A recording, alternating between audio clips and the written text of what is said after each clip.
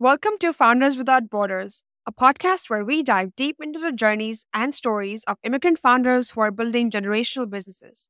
I'm your host, Harshita, and I'm so excited to introduce you to our guest for today. From a small town in South India, Karthik Puvvada, lovingly known as KP, made it to the US for his grad school more than a decade ago and has not looked back since then. KP is a five-time founder, a podcast host, angel investor, advisor, coach, and a leader of the Build in Public movement that is taking the internet by storm. He's the founder and CEO of Build in Public Fellowship, an online program and community to help founders and creators put themselves out there and build in public fearlessly. He also co-founded two SaaS startups and built over 15 no-code side hustles with two exits. Recently, he also joined Utopic Ventures as a partner where he invests in scientists with world-changing ideas.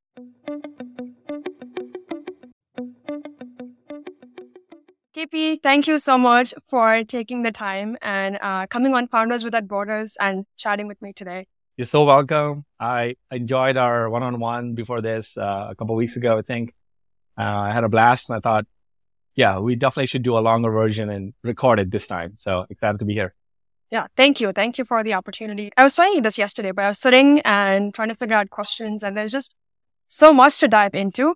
So I guess I'm just going to go right into it. You've had such a diverse, non-linear path professionally, right? Like you started as an engineer, you were a business analyst for a couple of years, and then you went on to lead and start and create and grow some really amazing community-driven programs. You are a podcast host, you are an angel investor, now you're a founder. I'm sure I've missed a couple other things in the middle somewhere. Don't forget my Twitter. Oh, yeah, yes, you're a Twitter creator. Just kidding. Yeah. Yeah, all those things are super, super exciting. And it's like very interesting to see that journey from starting in engineering into like growing in other aspects of your life and skills. I do want to dive into that. I want to get to the beginning a little bit to understand just like how KP was made. I'm curious to hear about your childhood. Where did you grow up? I know you're from India. What part of India did you grow up in? And then what was your childhood like? I don't know if you saw, but I made a tweet about this and it kind of blew up. And I don't know if it sounded too much like a rags to riches kind of narrative, but the truth is that I grew up in a tiny village, in an obscure village called Bommuru. Maybe you can find that on Google Maps. It's in South India. It's about 400 miles from Hyderabad. So the nearest big town was this another obscure town called Rajahmundry, which I think is it's a port town. So some of the Telugus, who are listening to this might recognize that. So I grew up in a very small village like that. It was maybe like 5,000 people max. I was there from my birth to, I think, 14 years old. I was there in that vicinity of Bommuru and Rajahmundry. And we grew up in lower income neighborhoods. It sounds so dramatic when I say it out loud, but we didn't have running water at home, which is, again, from the American lens, it's shocking, right? Like you don't have a tap and you turn and there's no water.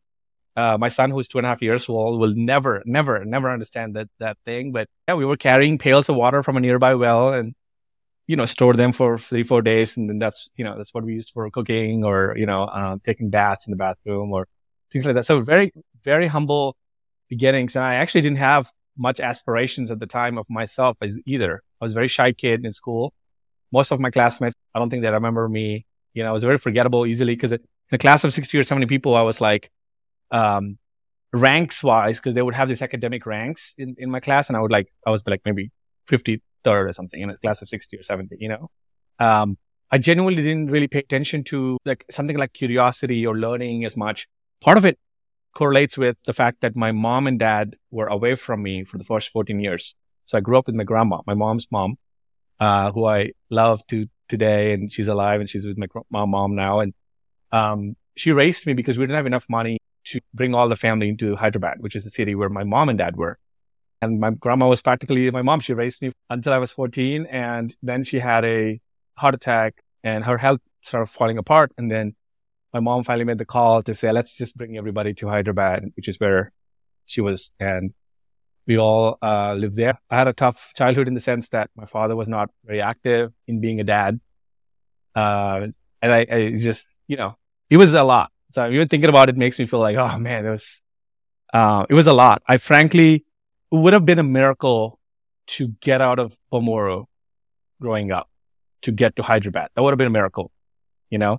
Yeah. So anything after that, I think is a huge bonus in my life. Nobody had any expectations on me until I was 14. And then when I spent a little bit more time with my mom, she was the inflection point in my personal growth and also my career. Like she Mm. made me dream bigger and she made me take bigger shots and made me kind of believe in myself, like that I'm valuable, that I'm worthy, that I'm someone with a voice and I should really, own that space in a way. So until then it was crazy. But yeah, that's where I started, origin story. Yeah, that's very interesting. And I think just the importance of having someone who just shows you that you can do whatever you put your mind to, it's so Yeah. necessary and important, whether it's your parents, whether it's someone else. Yeah. Typically, it's hopefully both your parents or one of your Right. parents. And I'm so glad that she was that person for you to say, no, KP, it doesn't matter if you're like 53rd in class, that doesn't matter, but like you can make a difference. And Yeah. I'm sure that I'll tell you the crazy part though, like I call this concept the belief capital, right? Someone believing in you, looking straight in the eyes and actually meaning it earnestly, that they believe in you when you're trying something, can literally change the game and how you play the game and how you perceive yourself. So the crazy truth is, so when I moved to Hyderabad and spent more time with my mom, and when she started sort of believing in me and asking me to like try things, I went from being the shy kid in the class to one of the most social kids in the class. I was the head of the drama club. I was head of the public speaking club.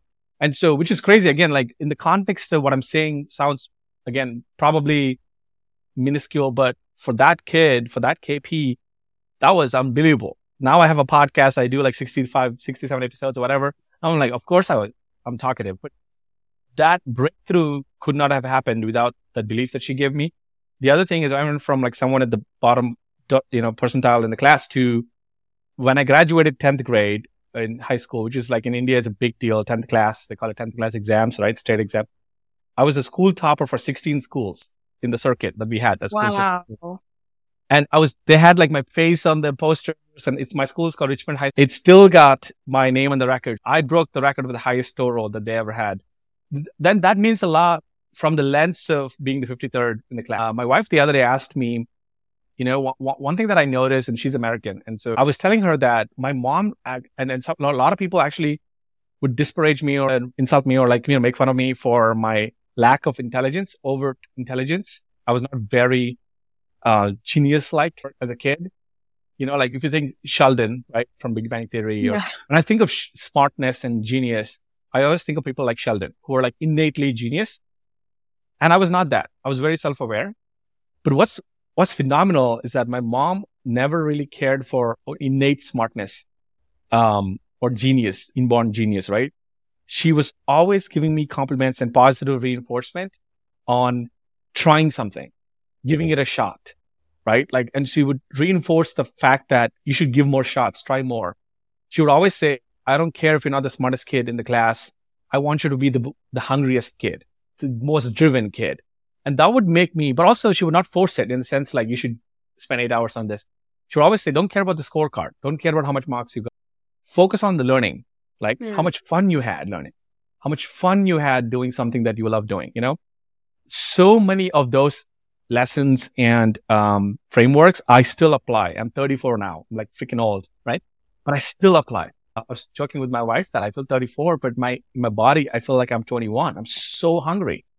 Like that drive is still alive. And I'm like, a lot of people that I'm friends with now, a lot of my peers, a lot of my fellow immigrants from India, they're all happy and settling down. And I feel like I'm just starting, the hockey stick is just starting, so I think if you can give someone a gift, it should be about appreciating their drive, because drive is permanent forever. And it's a learnable skill as opposed to genius, which is inborn, which is innate. I guess like, you can take drive out of a person. You can take the person out of a country, move them to a different country, but that drive is not going anywhere. Like, that's just how it is. Yeah. Yeah.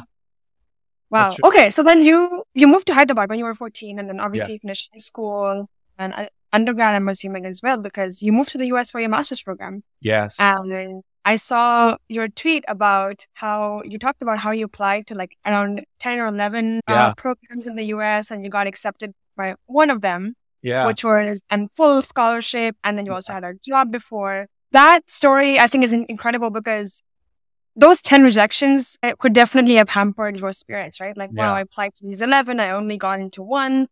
And then you are on a one-way flight to the US. Yeah.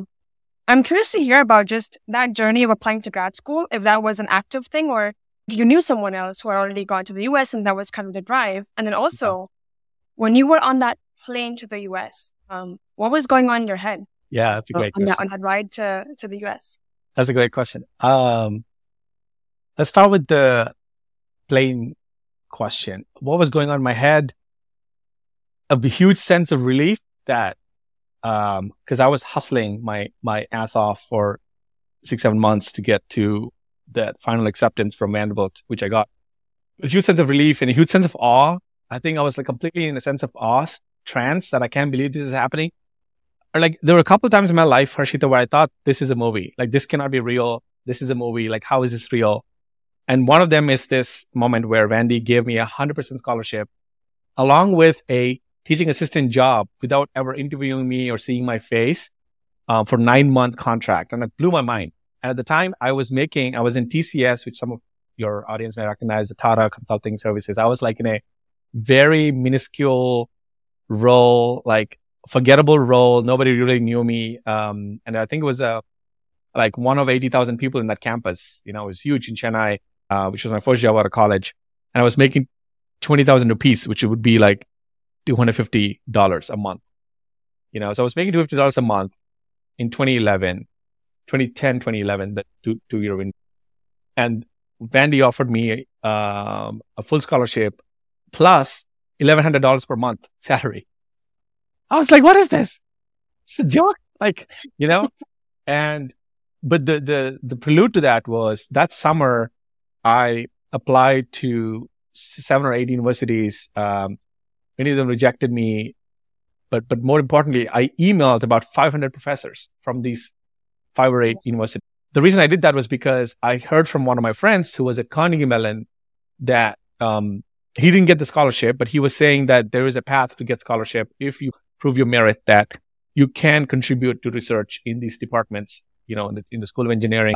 If you can prove your merit that you are the kind of person who is hungry and can hustle and can aid in the research and write academic papers, they will consider you, but I don't know which ones. I also didn't know which ones would consider. So I just got their bunch of emails from the departments. Like if you go to their, you know, Vanderbilt School of Engineering programs, they'll usually say the names of the professors. And I just took a guess at first name dot last name at vandy.edu and things like that. And I just kept emailing them, you know, and now I look back and I'm like, those emails are horrible pitches. But each email was basically a pitch of saying, hey, here's who I am. Here's what I've done in my undergrad. Here's all my accomplishments. I did a lot of extracurricular activities. So I was trying to say that I'm not the kind of kid who's limited to a syllabus. I want to give more than I take and do more than I can.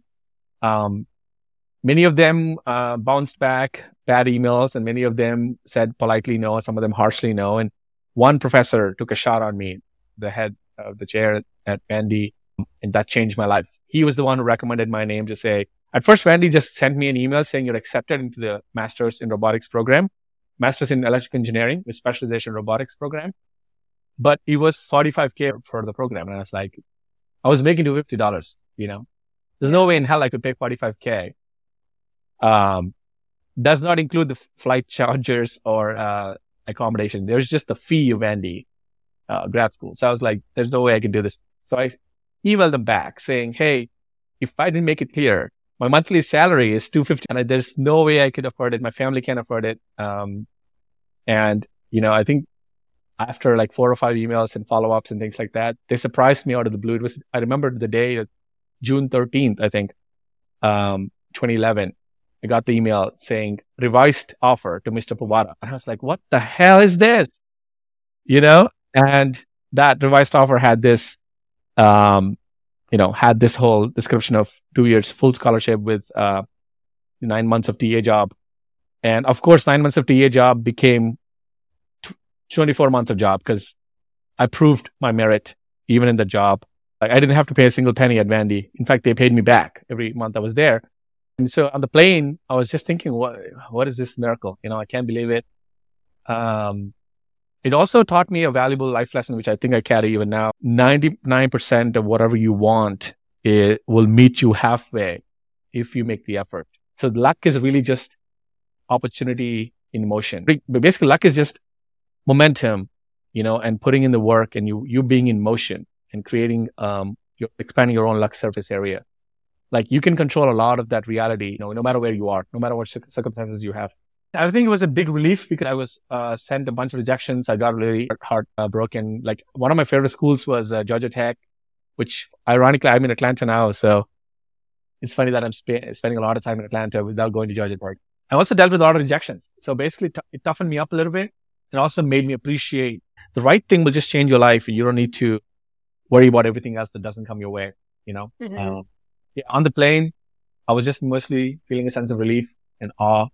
And I remember on the plane thinking, this is the biggest stage in the world, America, right? To be an entrepreneur, to build a company, to build a business, to build a career. This is the greatest arena, the biggest, baddest arena in the world, I think, with the resources, with the opportunities. So I was thinking that on the plane that I want to be an entrepreneur in America. So it only took me a sweet 12 years to become one full-time founder. So finally, in December 2022, I finally became a full-time founder. That also teaches you patience, right? Like 12 years. I don't think anybody would wait 12 years to follow their dream, but I waited, and I know that anything that I want now, I want to build a $1 billion company. I want to, create 1,000 episodes on my podcast and things like that. I know that the answer is just play the long game because I've played it a couple of times.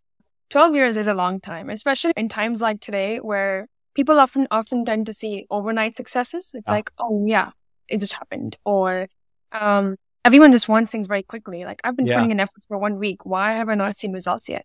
And then you see people's decades worth of work and years worth of, I think you sharing that perspective, like, it's been 12 years and now I have the freedom to start my own company. So you end up at Vanderbilt. And what was your first time in the US like?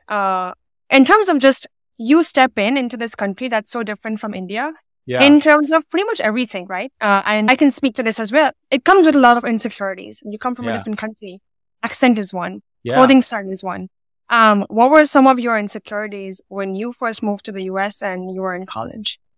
Yeah, it's a great question. I think for me, being at Vandy was really nerve-wracking because Vandy had so many talented, smart people. And for the first half of my time there, I felt like an outlier. I felt like an outsider, mostly intellectually because they were really smart people, and with me, I think they gave me a shot because of my drive. I don't think they gave me a shot because of my IQ. I know that for a fact, because every class I went to, I had to work my ass off to get an A. But though I told myself that, hey, God gave me this chance to be here to really, really, really, explore what this university has to offer.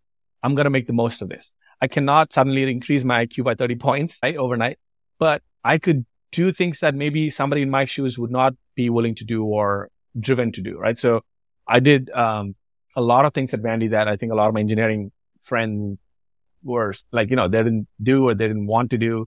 I took a creative advertising course, on the other campus. I did like a filmmaking workshop.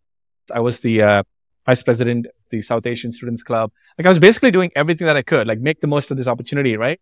I got 7 A's, I remember, in masters, but 1 C, which is the hardest subject, man. I was so hard.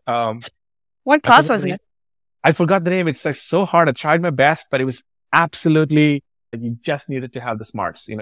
I couldn't. Everything else, I felt like, there was other classes like computer vision and things like that, which I could hustle and then, get them right. This one was a lot around physics, and then you just needed to be smart. And I was like, yeah, I just, fundamentally, I don't think like I'm, that smart. That's okay. That's okay, right?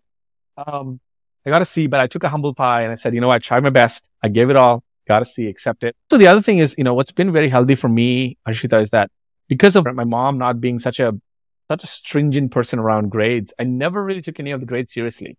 And I didn't, mostly from love, mostly from curiosity and fun. And hence, when I got an A, I was grateful. And once I got a C, I was like, all right, I brush it off.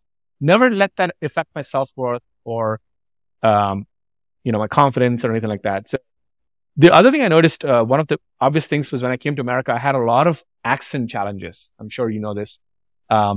Because I had the Indian version of American accent, coming in. And then I had, the Indian English accent, And so I was like, my speech was all over the place. My intonation was all over the place.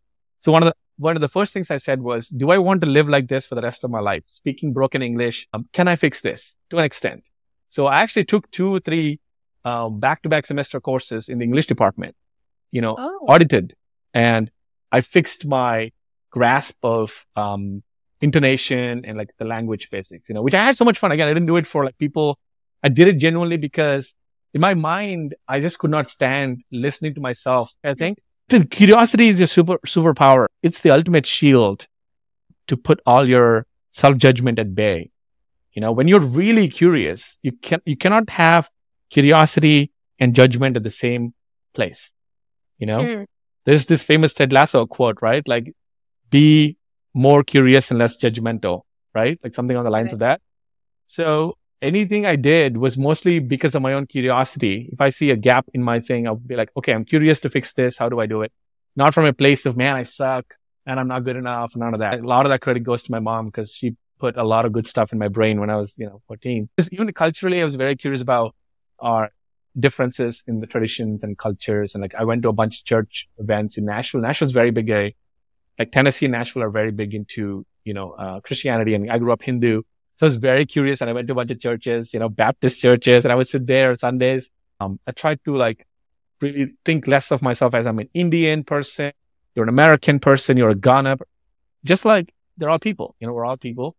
Again, this is one of those things when I was young, growing up in India, this was impossible to digest that you can build such a strong empathy and connection and bond and friendships with anybody from any culture, anywhere, right? Like my son who's 2.5, I think about him and I'm like, is he Indian? Is he American? Like, what is he? Right?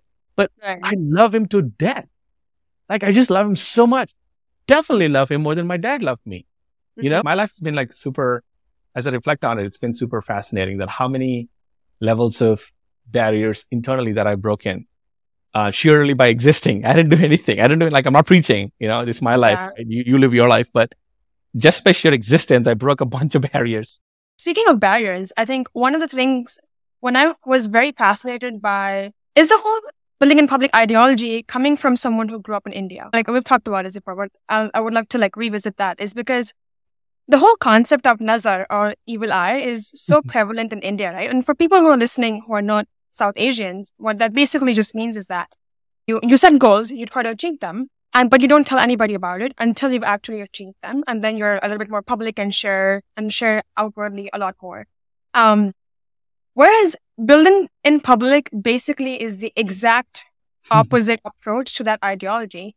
So I'm really curious about, first, what does it mean to build in public?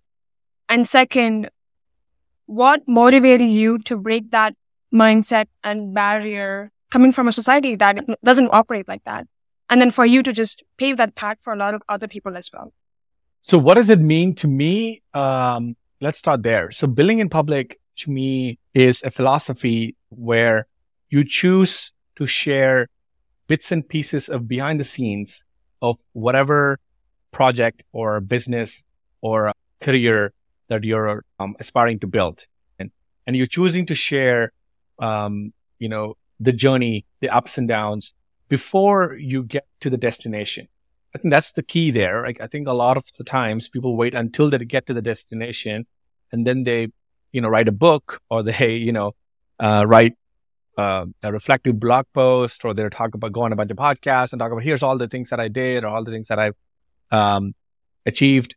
And I feel like, it's almost too late. Like if you talk to Brian Chesky, he said this a couple of times on Twitter, where he was saying the only thing I regret is I wish I documented more of the early days of Airbnb, and I wish I was more prolific in terms of sharing the ups and downs, the founder journey and like some decisions that he's taken, or just the journey itself, right? And early on, what do you remember from 6 months ago? Like what meal did you eat October 28th? 2022? Do you remember? No. So of course you don't remember what decision you've taken that day, or who was that small win customer that you had? Like, who was that paying customer that you just gained on that day, or whose episode did you do on the podcast 3 months ago? So when you reflect back, it's very, very hard to get to even the factual side of the journey. More importantly, it's impossible to get to the emotional side of the journey, because as I reflect with you about my 10-year 12-year time in America, I actually don't even remember a lot of my emotions through the journey. Right? There were so many emotions that I felt. So many times I felt like I wanted to quit. There were so many times that I felt like I was in the wrong direction. I don't feel that right now. I feel amazing right now. So it's like hard for me to pause and be like, 2017, when did I feel so low? So to me, the alternate approach is, as a founder or as a creator or as an ambitious professional, like, what if you just documented your journey along the way as it unfolds to you? And of course, choose to whatever extent you want to choose. You don't have to post everything in, plain and clear. Like, you don't have to completely reveal your strategies, or if you just had an interview with Meta, you don't have to share the 7 questions they asked you, but you could share the fact that you flew to SF and there was an interview with Meta, and here's 4 things or 3 things you learned, because that can help somebody who's 4 steps behind you. Everything that I'm talking about right now, hopefully can help someone who is 8, 9 steps behind me, in the journey. Because I wish that I had that kind of inspiration, 5 years ago, 6 years ago, right? I wish more people, were more vulnerable and open and honest about the journey. So I think that's the way I see building in public. It has, of course, some obvious risks and concerns that I'm happy to address. But the upside, a lot of things in life where, coming to America, or marrying my wife, or, starting my business, it's never a binary 100% yes, this is perfect decision. It's always an upside and downside decision. You have to really believe the upside is far higher than the downside, and then just take the shot. If you don't take the shot, you're always going to be on the sidelines, So moving to America, the upside is that this is the greatest arena in terms of building companies, technology, abundance, and all kinds of things, wealth creation, generational wealth creation. But the downside is that I would miss, ghar ka khana and like home food and being next to my mom or whoever. But I weighed my decisions and I thought I can always go back and visit multiple times a year. I can always get her to come here multiple times, which happened many times.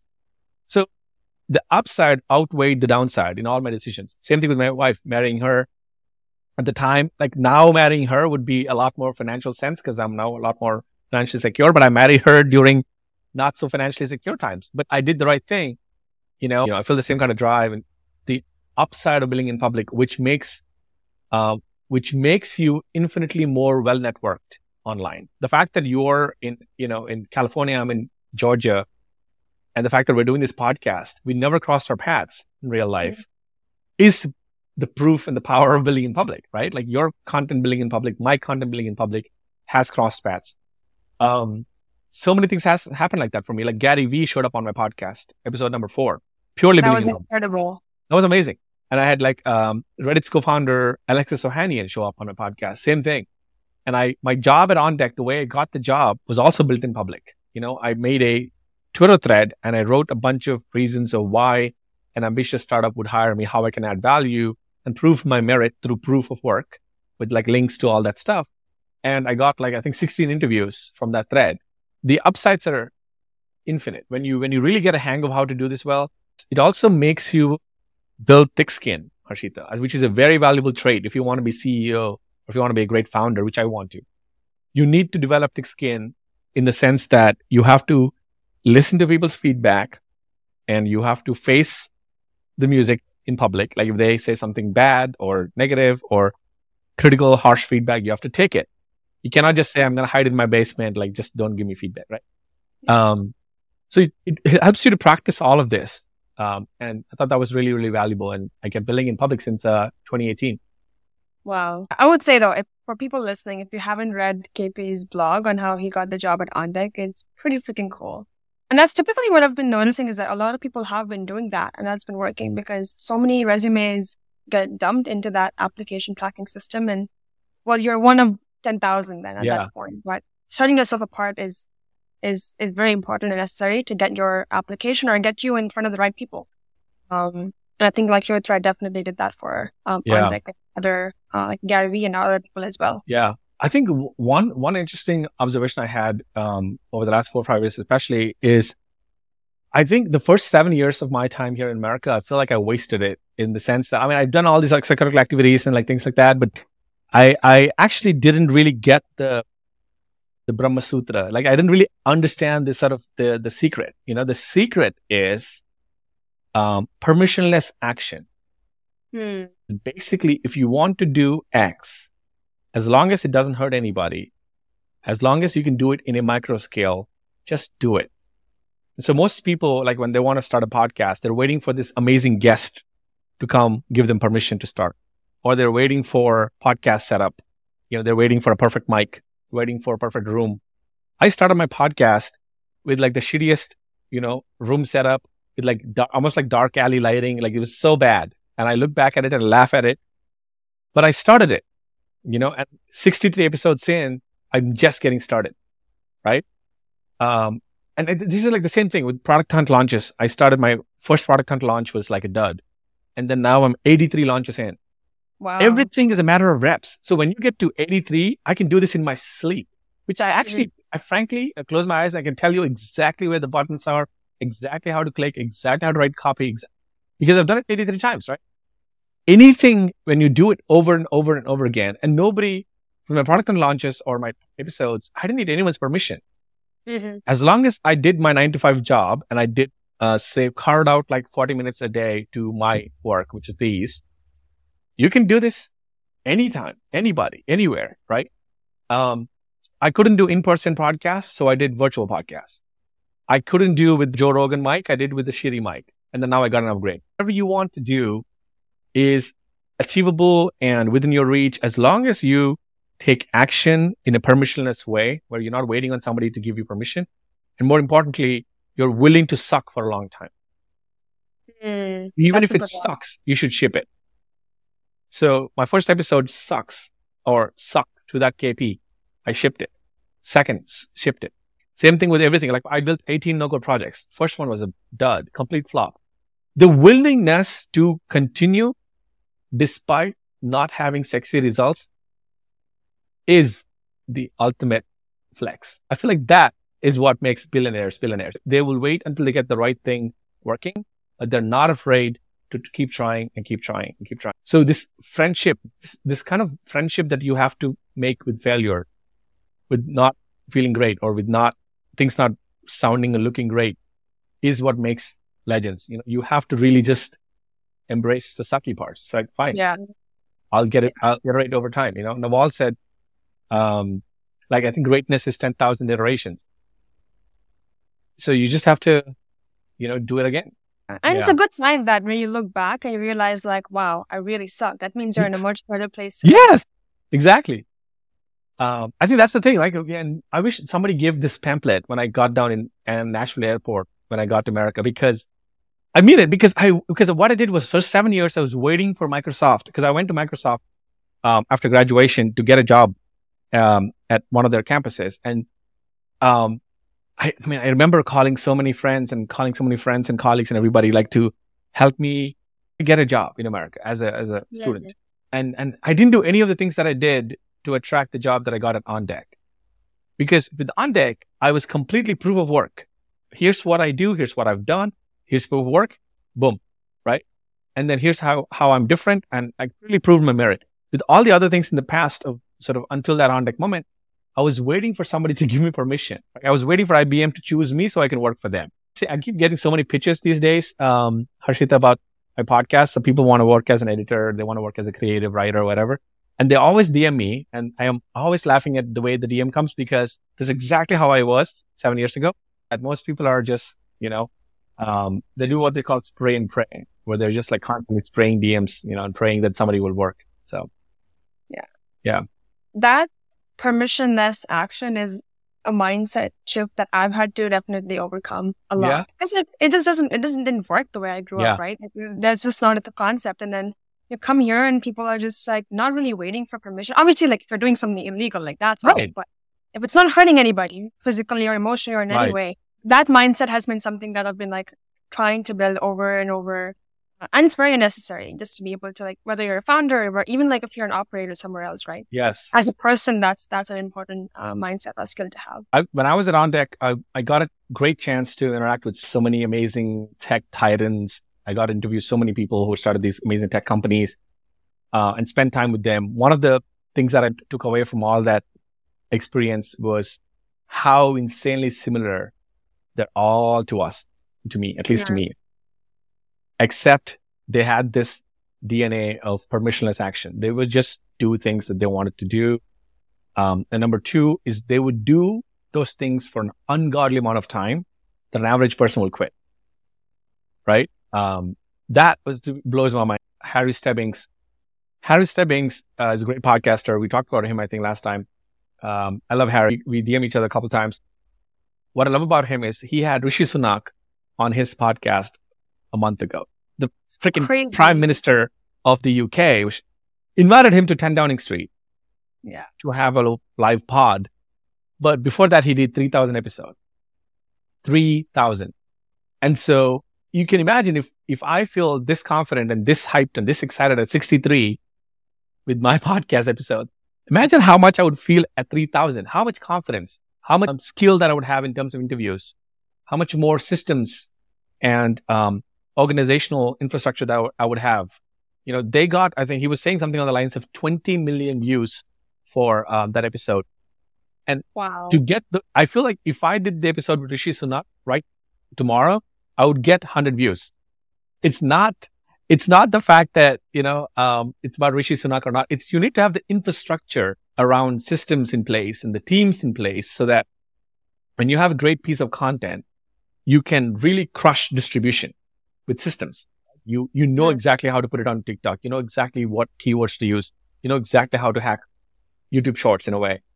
So without those things, which will only come through repetition and journey, you're never going to get to this destination, you know? So I think that was my big takeaway, is that the difference between you and your heroes is just a body of work. So just, you know, be patient and do the body of work. Yeah. But you have the choice to do it in public. And that way, when you look back, everything has a timestamp, you know? So. Yeah. Harry's story is incredible. And like, I think about it a lot more is like 3,000 episodes is no joke. The amount of effort that goes into editing one episode, doing it over and over and over for 3,000 times is crazy. Yeah. I want to focus a little bit more on the immigrant side of things. You've been such a strong advocate for immigrant founders in public. And that's also one of the other things I really admire about you is like you've been through the journey and you're also now spreading more awareness and also just helping more immigrant founders start companies in the US. And you've navigated the visa life for many, many years before eventually getting the green card. Navigating immigration while wanting to start a company can be very, very taxing, like emotionally, you know, physically, financially, in every way. Right. And then when you have all these stresses in your life, it's hard to develop that long-term mindset, which is like thinking in decades instead of thinking in weeks or months or years. But that long-term mindset is also so necessary to be a successful founder. How did you develop that long-term mindset while you were figuring things out? Because you said that you've been wanting to be an entrepreneur since at the time you came to the US, but you only were able to get that opportunity, or you had the space and freedom to do that like 11, 12 years later. How did you think about that? Yeah, it was very stressful. And there were many times where I thought maybe I should go home. Maybe I should just go back to India. Maybe it would be easier to start a startup in India. And, you know, of course, it's actually as an Indian immigrant here in the US, if I go back, one of the beautiful things there is that you will have right away, you will have freedom, right? You don't need a visa. You know, you just have freedom. You're basically trading one set of problems to another set of problems, I think. So when you go there, then you have other things to worry about, right? Then you're worried about, you're restarting your life in a way after spending, you know, a long time here. Going back, and culturally it's very different. I think it's very, very hard to assimilate back once you spend enough time here. I had so many bouts of doubt, and the H-1B lottery system really, you know, was nervous. You know, like I was like, okay, do I have to pack my bags and be ready when the news comes out? I was lucky enough that I won the lottery, the H-1B lottery. I didn't have to reapply or anything. They gave me 6 years of bandwidth. And towards the end of the 6 years, then I was thinking about, okay, what's next? And you did like an extension and like all these things. I think one of the things that as I reflected on recently, Ashita, is that if you go to immigrant forums, it's literally filled with anxiety, FUD, right? Fear. What is the fear, uncertainty, and doubt? It's literally bad for your health. And I used to go there and be like so scared and like be stressed out because of their horrible story. The other thing that I've felt all the decade here is mostly how much confusing information was there on all these platforms and how much misdirection or misleading information or half-ass information was present on all these forums. And it's very hard to get to the truth when people are not, willingly like sharing, here's the truth, or here's the good parts, here's the bad parts, and things like that. So I think just the knowledge and information wise, we have a huge gap for immigrants here. One thing I saw with my time at On Deck, I was leading an initiative to create some version of a, fellowship for immigrant founders, especially. And it never really came to fruition because we had financial challenges, and we're trying to make sure that the math worked out. We couldn't at the end. I still believe that there's an opportunity to create a fellowship for immigrant founders and equip them with the information, knowledge, and tactics around not just H-1B, but more importantly, O-1 visa. I think a lot of people, and I would have been definitely qualified for O-1 if I applied. I just didn't even know. I thought O-1 was for like Genius visa, right? And that's the big confusion.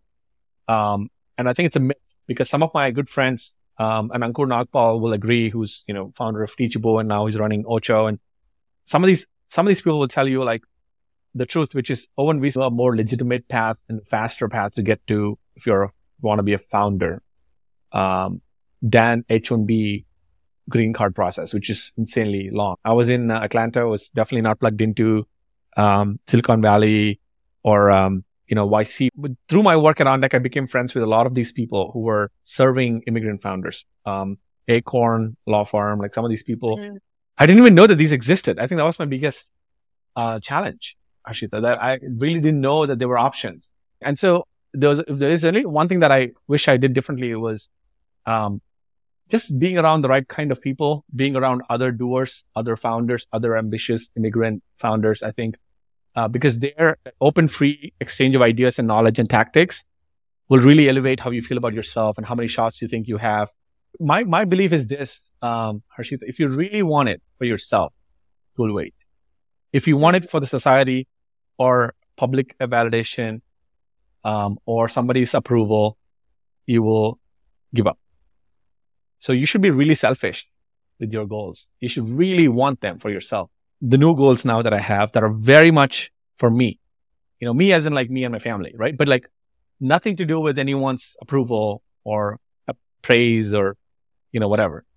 And it gets easier, I think, once you get to 30s, you genuinely don't give a shit. That definitely helps. I think caring less about what other people think, but really being heads down focused on what you want to achieve and what you want for your life, and surrounding yourself with people who also want that for you. That support is so necessary when you're doing or navigating this in general. Yeah. Don't give up hope. I think, like the weird thing is all these ups and downs, like somehow I never felt that it was like I would never achieve the dream. At some point you'll realize that the dream was never to be the CEO or the lifestyle or the suits or the business cards. The dream slowly morphs as you age or as you get older, as you spend more time with your own dream and asking yourself, why am I doing this? Why am I so driven? Why am I wanting to start a company? What is the real why? It slowly morphs into almost like an urge to serve people. Mm-hmm. And it becomes a profound urge to help and serve people. And in this case, it's customers. And so you're basically liberated from the cage of expectations and the cage of impatience. You just know it'll happen.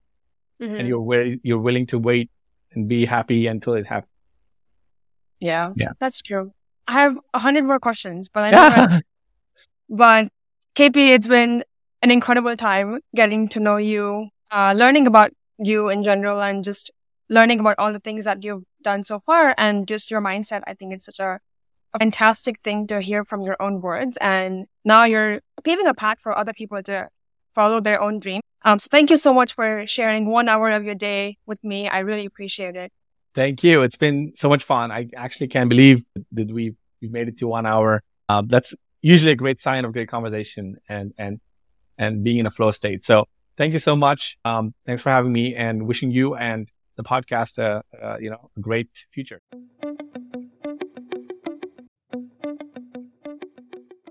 Thank you for joining us today and listening to this episode of Founders Without Borders.